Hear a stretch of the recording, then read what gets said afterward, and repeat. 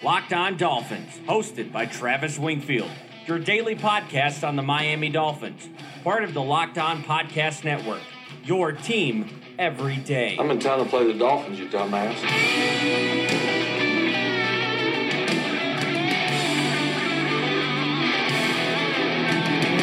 What's up, Dolphins, and welcome into the Monday, August the 12th edition of the Locked On Dolphins podcast. I am your host, Travis Wingfield, and I'm here to bring you your daily dose of Miami Dolphins football. And on today's show, a very busy show, the Dolphins hit the practice field again for the first time since Thursday's preseason opener. We discussed the key bullet points there, including lineup changes, a rookie and sophomore that have earned bigger workloads throughout training camp, and Ryan Tannehill sending a rookie out of the huddle and chewing his ass on the sideline. But before any of that, I kindly invite each and every one of you, to quote Ryan Tannehill, to subscribe to the podcast on Apple Podcasts. Leave us a rating, leave us a review once you have done so. Give us a follow on Twitter. It's at Wingfield NFL, voted the number one follow on Dolphins Twitter, and the show is at Locked On Fins, and of course, the number one blog in the Locked On Network, LockedOnDolphins.com. We have a piece up there right now. We're going to talk about it on the podcast, but you can check it out. There are plenty of GIFs inside talking about Jerome Baker and Vincent Taylor, and of course,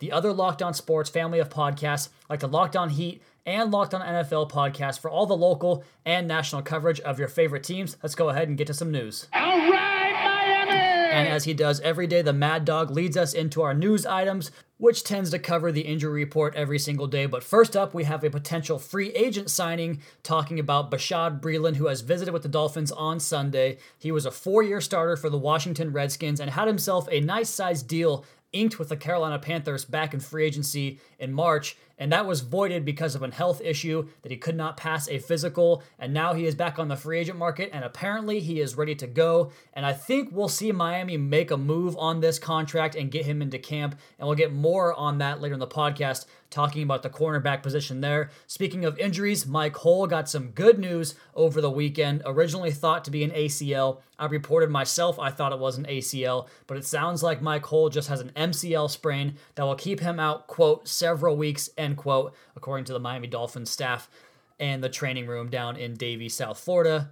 And I would have to imagine that Miami opts to keep him on the PUP list, the physically unable to perform list, to start the season, and then looks to activate him sometime around Halloween if they so choose to. I guess it's going to depend on how the linebackers behind him respond in their new elevated role. Also returning to practice, Tony Lippett back at practice after missing some time last week and the game on Thursday. He has a very, very uphill battle to climb, but at least he now has the opportunity to do so with health back on his side. Also held from practice today, Kenny Stills did not practice. Sounds like he is nursing a muscle strain. The Dolphins would rather just manage at this point than put him through the rigors of a week of training camp. And as always, the coolest thing about Kenny Stills, he was the last person after practice signing autographs with all the fans, all the kids, just being the great guy that we have come to know him to be. Stills was precautionary, as was Jordan Phillips, who did not practice today either. And they joined Jake Brendel and William Hayes for those that did not practice. So AJ Derby back and going, as well as Tony Lippett back up and practicing. So the Dolphins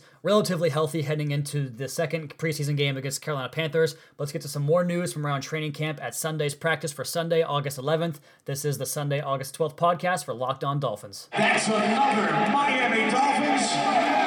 And just some more camp notes for you guys on the day. In place of the injured Kenny Stills, or the held out Kenny Stills, was Albert Wilson getting those reps. That seems like a very, very seamless transition to go from one player to another. And one of the things that I was interested about on the game on Thursday night was the fact that Drew Morgan was the sixth receiver to see time in the game. They ran out with Parker, Stills, and Amendola on the first string, as to be expected. And then you kind of wondered who was going to be that sixth guy with Jakeem Grant and Albert Wilson. Well, it was Drew Morgan ahead of Leonte Carroo, Isaiah Ford, and the rest of the crew down there. Drew Morgan comes off the bench first, but my opinion is that Francis Owusu and Isaiah Ford earned the right to kind of battle for that spot as the sixth guy off the bench, first guy off the bench really, sixth receiver in the rotation for Friday's game at Carolina. And speaking of the receivers, Devontae Parker remains in that first wave of wide receivers, but I do suspect that he is going to see a demotion sooner rather than later, and that Jakeem Grant will be the one that eats into those reps because, as of today, Xavier Howard, once again, as reports come out from camp, Adam Beasley,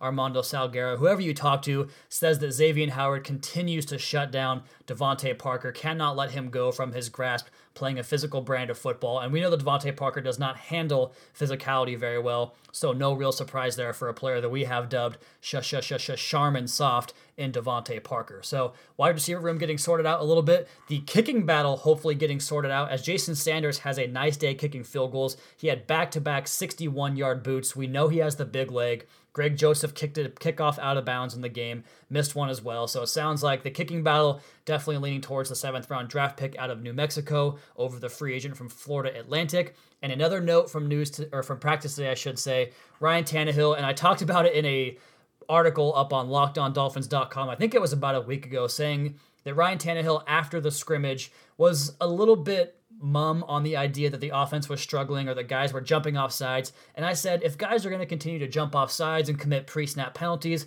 I just want to see 17 grab a face mask and really get in their face and just take command of the offense.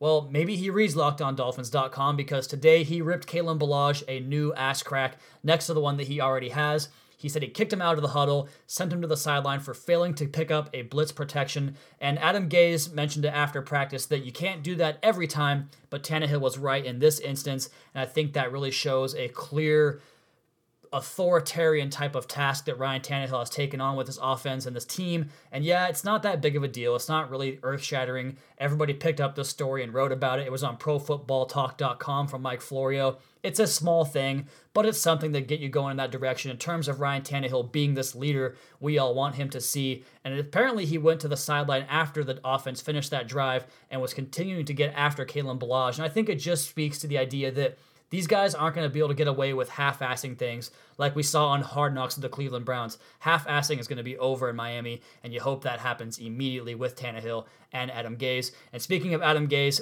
he said that the Thursday game against the Buccaneers looked like, and it was, Raekwon McMillan's first 14 snaps as a professional linebacker. So they don't seem too alarmed, but they are at least wary of the fact that Raekwon's debut was a little bit dubious in its performance out there against the Tampa Bay Buccaneers. But speaking of Matt Burke's defense, there are changes all over the field today at practice. We'll tell you about those, as well as two defenders that have earned more work on the defense that we haven't previously talked about all that much. We'll do that next on the Locked On Dolphins podcast, at Wingfield NFL, at Locked On Fins. The running back, he has scored a touchdown. Here's Jameis Winston being rushed. Talk about a pass rush, and you saw it there. Big loss, Vincent Taylor. And I tell you, one to watch. He's been a sleeper. And Matt Burke. We have notes on defensive tackle Vincent Taylor up on LockedOnDolphins.com, comparing his film from 2017 to what he showed in the preseason opener on Thursday night. Very impressive. And we have that piece talking about him as well as Jerome Baker earning more reps on this defense as time goes along. We talked about in the piece that self-scouting is a downfall of almost every single NFL coaching staff in the National Football League, and the Dolphins are they're not any exception to that list. And it happens every year with Adam Gase. It happens with most teams every year. But you just hope that they can get out in front of it and try to mitigate some of those poor decisions early on in the season. And I think Vincent Taylor being elevated to a starting defensive tackle could be one of those cases in 2018. He played 18% of the snaps last year behind Jordan Phillips' 38% and Devon Godchaux's 47%. So a big increase from D tackles number 2 and 3 to the number 4 defensive tackle on the team. Obviously all behind Ndamukong Suh, registering about 87% of the snaps, which still to this day is absolutely absurd. Vincent Taylor constantly graded out as one of the better run defenders, not just on the Dolphins team, but in the league when he was actually playing. He can anchor, he can disengage, he can do everything you want, and he's showing a greater penchant for creating penetration and disruption in the backfield. And the beat writer for the Miami Herald, Adam Beasley, tweeted out at practice today on Sunday that he was today, and has been throughout the course of practice in this training camp, been one of the most disruptive players at the position for the Dolphins. And like I said, going back to his tape last year, he was chasing down quarterbacks, he was fighting off double teams, showing very good change of direction, a big time motor, and we saw all of those things: lateral of movement, ability to work down the line of scrimmage against stretch plays and outside zone and that type of thing, his ability to loop around on a stunt and get a sack on Jameis Winston. And he had Jameis Winston in the crosshairs, who isn't really an athletic quarterback, but he's definitely an elusive quarterback within the pocket, but he wanted no part of trying to escape big Vincent Taylor's grasp, and Taylor got him down to the turf for his first sack of the preseason. I expect his workload to increase, and I also expect rookie linebacker Jerome Baker to see an even bigger increase, because we saw his workload bump up in preseason game number 1 comparatively to what we saw throughout the course of training camp for the first couple of weeks. He opened the team period of practice today on Sunday with the number 1s working as a Sam linebacker against 13 personnel, a spot you wouldn't expect to put him as a slobber knocker, a banger type of linebacker to get his head in there and make some big hits and make some plays in the running game. But he was the first option off the bench when Miami went to nickel on Thursday night, and that was an even bigger surprise to him as they called him up on the spot and he didn't even know he was going into the game. So it sounds like he has impressed coaches enough to earn a bigger role on the defense, but you wouldn't really have been able to tell that he was not aware of his position on the defense, because he was everywhere in that game. He was knifing in on the stretch plays on the outside zone, like we talked about with Vincent Taylor. He was getting to the edge, turning things back inside. He was making tackles. He blew up a screenplay, and it's that trigger, that speed, and those instincts. We all saw that at Ohio State, and you can see it on film at Ohio State. His ability to play back and see things in front of him and just explode downhill towards the ball carrier, the ability to move sideline to sideline, that lateral agility is a big part of what he does in his game, and just the selflessness of his play at Ohio State and the willingness to open things up and stay true to his gap integrity to create opportunities for his teammates. And he did that a whole bunch at Ohio State with Raekwon McMillan. They would do cross dog blitz, where you want to cross over the center and kind of try to confuse the quarterback in the way you take a different lane compared to where you're lined up pre-snap. And he would do that, and despite the fact that things might open up on the inside, he stayed true to his assignment, would draw the last blocker, the last line of defense, and the running back, and free up the other rusher to make that the completely unblocked sack for his teammates. So he did that stuff on tape. He did it on Thursday night. You have to get really excited about what those two guys did in the game. I think they should both get more run with the first team throughout the course of the preseason. And it kind of sounds like the Dolphins are thinking at least somewhat in that same vein, as they gave them both run today in practice with more of the first team. But those weren't the only real changes to the lineup on defense at practice today on Sunday. And before we get to those, look, I know everyone is upset with the results we had, but we have to remember that what this preseason really means. Preseason, perhaps an audition to see just who fares best working in dropping into the hook zone and identifying who is the best nickel linebacker on this team, to find out who they can put on the field on Sundays compared to what it is right now in training camp and preseason, just trying to run basic concepts that don't get you out of trouble when it comes to one-on-one matchups. And we say the same thing about quarterbacks throwing interceptions in training camp, right? Like, it's okay to throw a pick in training camp because you want them to try that out at practice rather than do it in a game, and you can get it corrected in exhibition, get it on film, and get it fixed for September. And just to kind of go off track here a little bit, Adam Gase was on Sirius Radio today talking about Ryan Tannehill and the growth he has made and how much he wants Tannehill just to trust his eyes. Says, you have good ball placement, you have good accuracy, just rip it in there and trust your receivers make the plays. And he protects the football. He's not a guy that Gase has to worry about, and he can allow him to play with that mentality because he's not worried about that. So if you guys haven't seen that, I believe it was NFL XM Radio has it up on their Twitter account, so check that out. But getting back on track, talking about the defensive side of the football, there were changes all over the defense and trying out new things to get the most out of this unit because of the failure or just general lack of results on Thursday night. And Matt Burke kind of went with a clean slate on Sunday's practice as he moved Bobby McCain to first crack at perimeter corner, and we talked about Bashaud Breeland possibly getting signed here. McCain, to me, is the front runner to win that job on the outside, and he got first crack on Sunday's practice at playing out there. And one thing I have to really make clear, because this doesn't seem to be very clear to the fan base, that just because McCain plays on the outside doesn't mean he's not going to still play nickel. All it means is that when there's base defense, only two corners on the field, he is one of those guys. Then you bring nickel onto the field, and another one comes onto the field to play outside. McCain goes inside. So rather than playing Cordrea Tankersley 100% of the snaps compared to Bobby McCain 75% of the snaps, McCain gets 100%, and then Tankersley goes back to like a 25% player. So get your best players in the field. That's what they did. They also, in nickel defense, had McCain working some on the outside because they have Minkah Fitzpatrick, who at Alabama was the best slot cornerback in the entire country playing for Nick Saban down there. And they know that if McCain goes down, they're going to have a backup plan,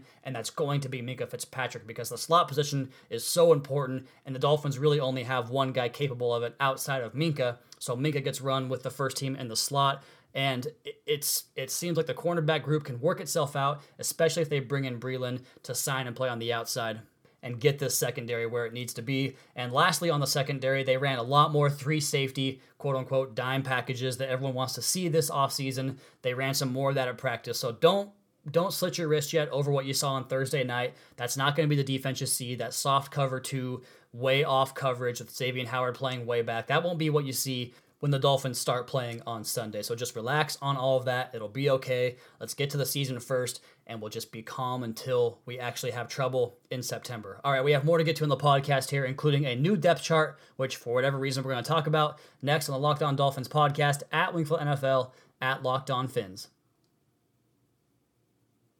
Rolling on into the third and final segment of the Locked On Dolphins podcast for Sunday/Monday, August the 12th/13th here as we move on, talking about the depth chart, number 2 coming out, and this thing is about as irrelevant as these preseason games are, but we have to talk about it, and there really weren't any changes. You still have the Frank Gore or Kenyon Drake starting at running back first string there. You still have Mike Gesicki as the 5th string tight end.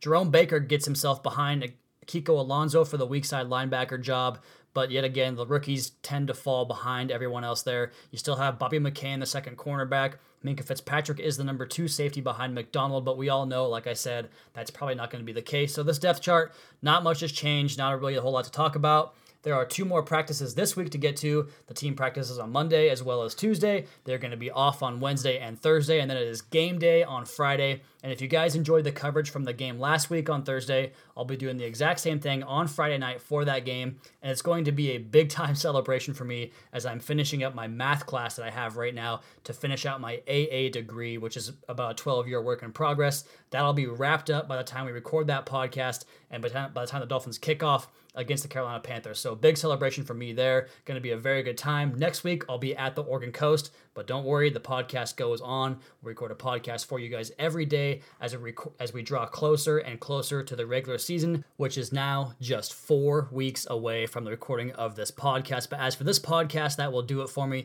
You guys, please be sure to subscribe to the podcast on Apple Podcasts. Leave us a rating, leave us a review, and check out the other Locked On Sports family of podcasts for all your local and national coverage of your favorite teams. Follow me on Twitter at Wingfield NFL. Follow the show at Locked On Fins, and keep up to date on our daily Dolphins blog at LockedOnDolphins.com. You guys have a great rest of your night. We'll talk to you again on Tuesday for another edition of the Locked On Dolphins podcast, your daily dose for Miami Dolphins football.